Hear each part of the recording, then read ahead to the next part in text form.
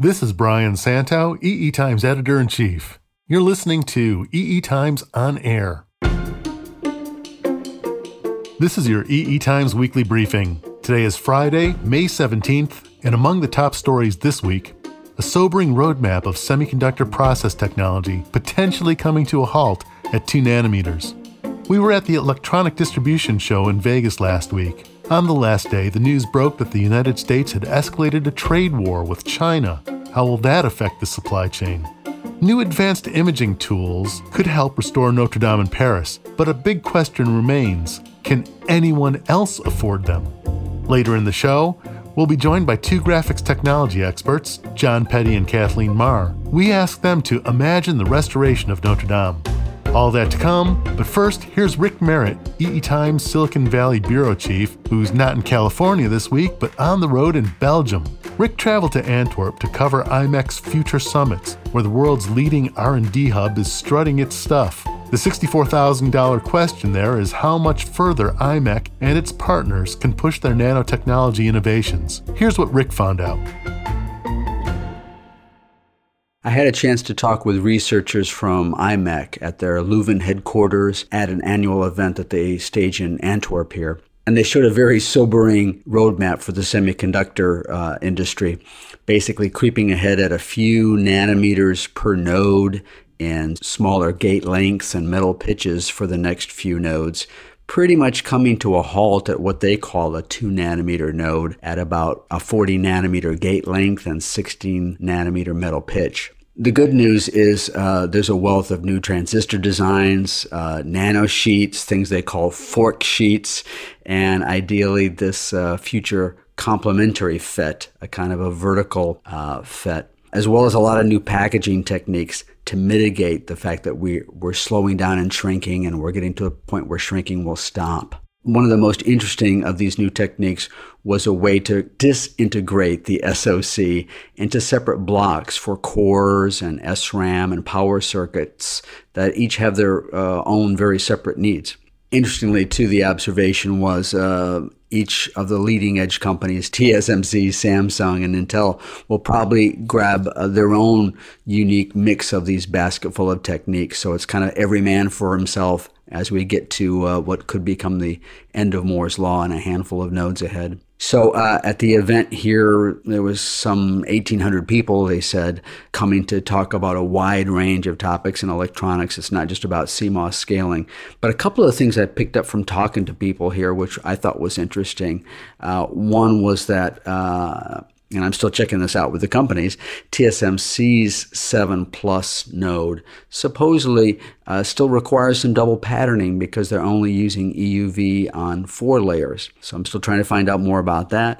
And I was told Samsung is heavily discounting its foundry prices, especially to some startup companies, providing a full mask set for less than what TSMC charges for what they call a multi-layer mask set, a very kind of reduced mask set, which itself costs 60% less than a standard mask set. So there's a lot of price competition going on out there and a lot of unknowns about how these companies are using EUV. So I'm still trying to dig into more about that. Maybe a news story next week. If you know something about it, give me a call, drop me an email. This is Rick Merritt reporting from Future Summits event in Antwerp.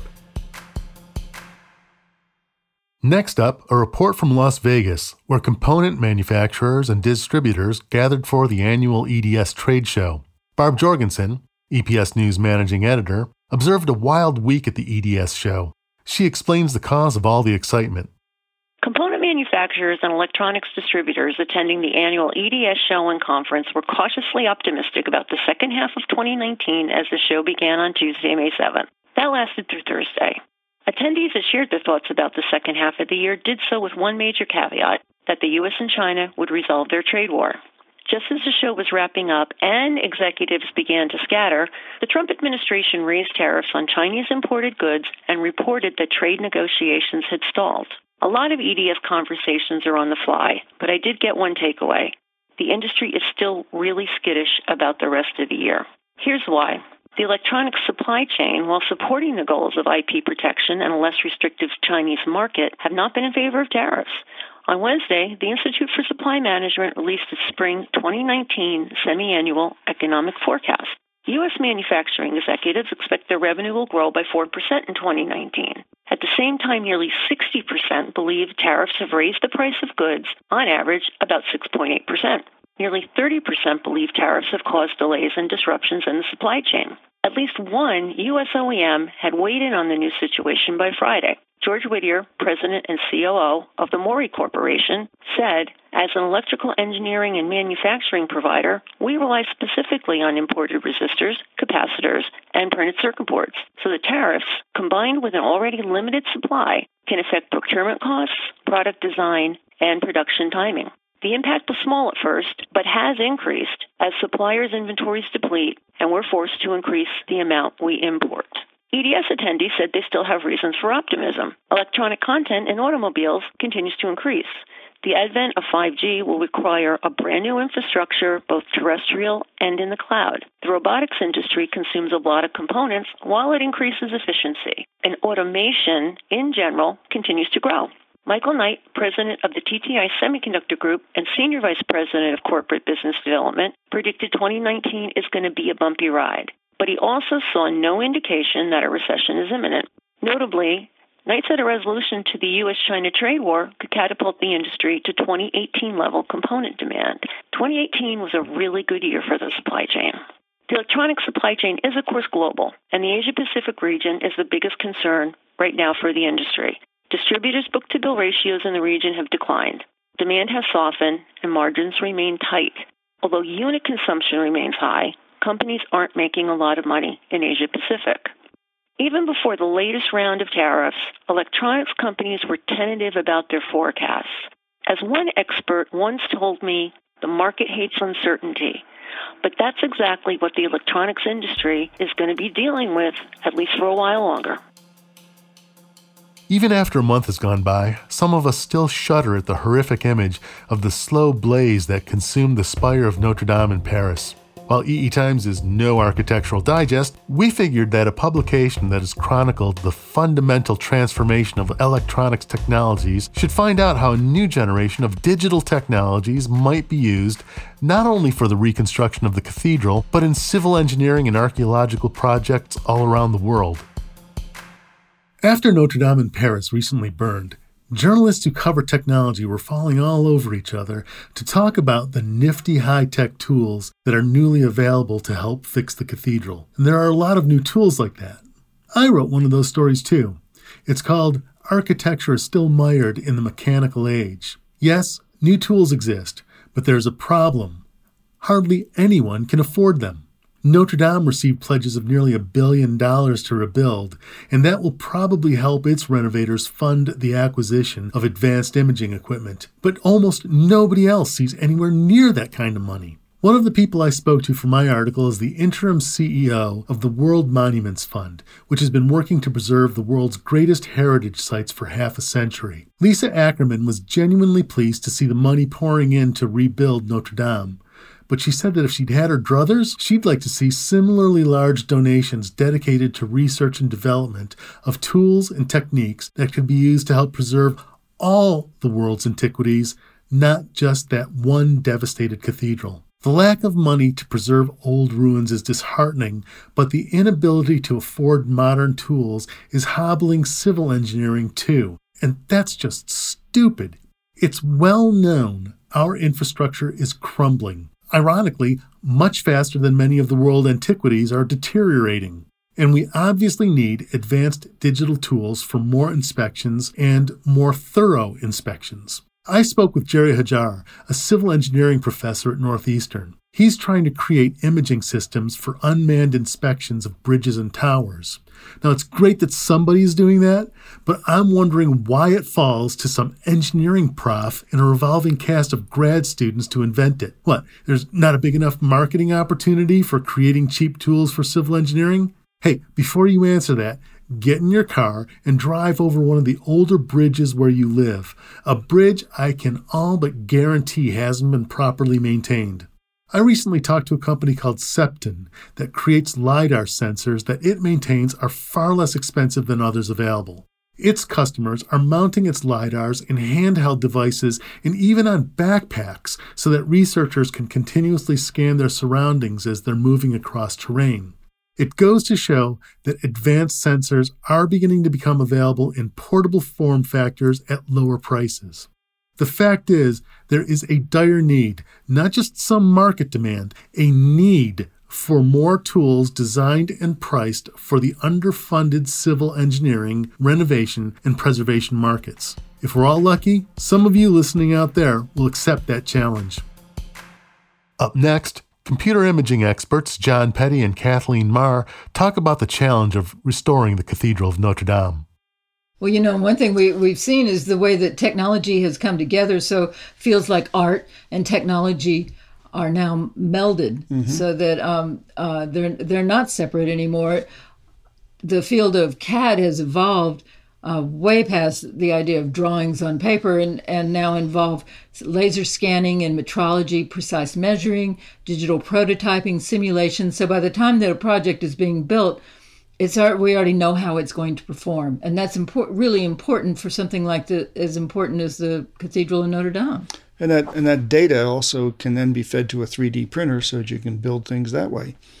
Well, it's true. And one of the things I envision is like drones flying over the thing, understanding where the building has to start, and 3D printers climbing on the roof and building. But all this, actually, the project has already started before with the work of Andrew Tallon from Vassar, who was able to make a complete scan of the cathedral from top to bottom. And that's an extraordinary thing that he did. And in fact, it's an international treasure because he was able to scan the entire interior as well as the exterior down to a resolution of 5 millimeters. So we now have an extremely accurate database of what that church was like just before the fire. And that's an important challenge in design and CAD is not designing the building or not even being true to the design. It's understanding what the thing is as it exists in the world. Right. And so that brings up an interesting point as to how should the church be reconstructed? Should it go back to its original design? Some people have proposed that. Or should it just be reconstructed to the way it was prior to the fire? Or should it be reimagined and taken to the future? Well, it's not just a technological challenge. It's a cultural challenge, because this is something that means something to everybody in the world, but especially to the people of Paris. Mm-hmm. And Edouard Philippe has suggested a design competition to consider this. Maybe the thing to do is to make it look just like it did. That's a very comforting idea, but maybe it makes more sense to re-envision it. What are some examples of that? Well, one of the things I think to keep in mind when you're re-envisioning is that the decisions that were made 300 years ago, 150 years ago, are not necessarily the decisions you would make now. There's better materials, and there might be better reasons for put solar panels on the roof, make it more functional. Two of the designs that came through was one from a Belgian company, Miassis, and from Studio NAB, and both proposed glass ceilings that would enable gardens or agriculture in the sky. And that's interesting. I know, it is, isn't it? And rebuilding the spire. So the spire was an afterthought. It was added in the 19th century by Eugène Viollet-le-Duc, who was attempting to restore the cathedral and introduced his own problems because of the materials they had then. They didn't have good concrete. Mm-hmm. And the spire, some people were not crazy about it at the time, though it's a typically Parisian-looking spire. So now the idea is to re-envision that and make it an apiary. An apiary? Yeah, for the bees. Because there were bees in the roof, and there were the hives up there. And miraculously, the bees survived. So Studio NAB suggested turning it into an apiary. For the bees. Well, we need all the bees we can get, that's for sure. Isn't that a nice idea? Yeah. I'd also like to see the church reconstructed with more modern materials. And, part of the reason for the damage was that there was so much wood in it. And if we could replace those slats that held up the roof Well, with... exactly. We can re-envision it now using steel and titanium and which would be lighter, carbon stronger, fiber. and Yeah. fireproof. Yeah. And you know, we can look at the Louvre as an example, because the Louvre broke from tradition and put a glass pyramid in the courtyard to bring more light into the museum, but it turned out that the glass pyramid became a design feature of the museum as well. So there's nothing to say that you have to hold with tradition. No, that was controversial at the time, but it's a lovely way to tie the future and the past, and I think we have the opportunity we have now. And so we're looking forward to see what they come up with. Yeah, aren't we though? That was John Peddie and Kathleen Maher talking about what it might take to restore Notre Dame in Paris after the cathedral's roof went up in flames. This has been your weekly briefing from EE Times. You can read all these stories and more at eetimes.com. Thanks for listening.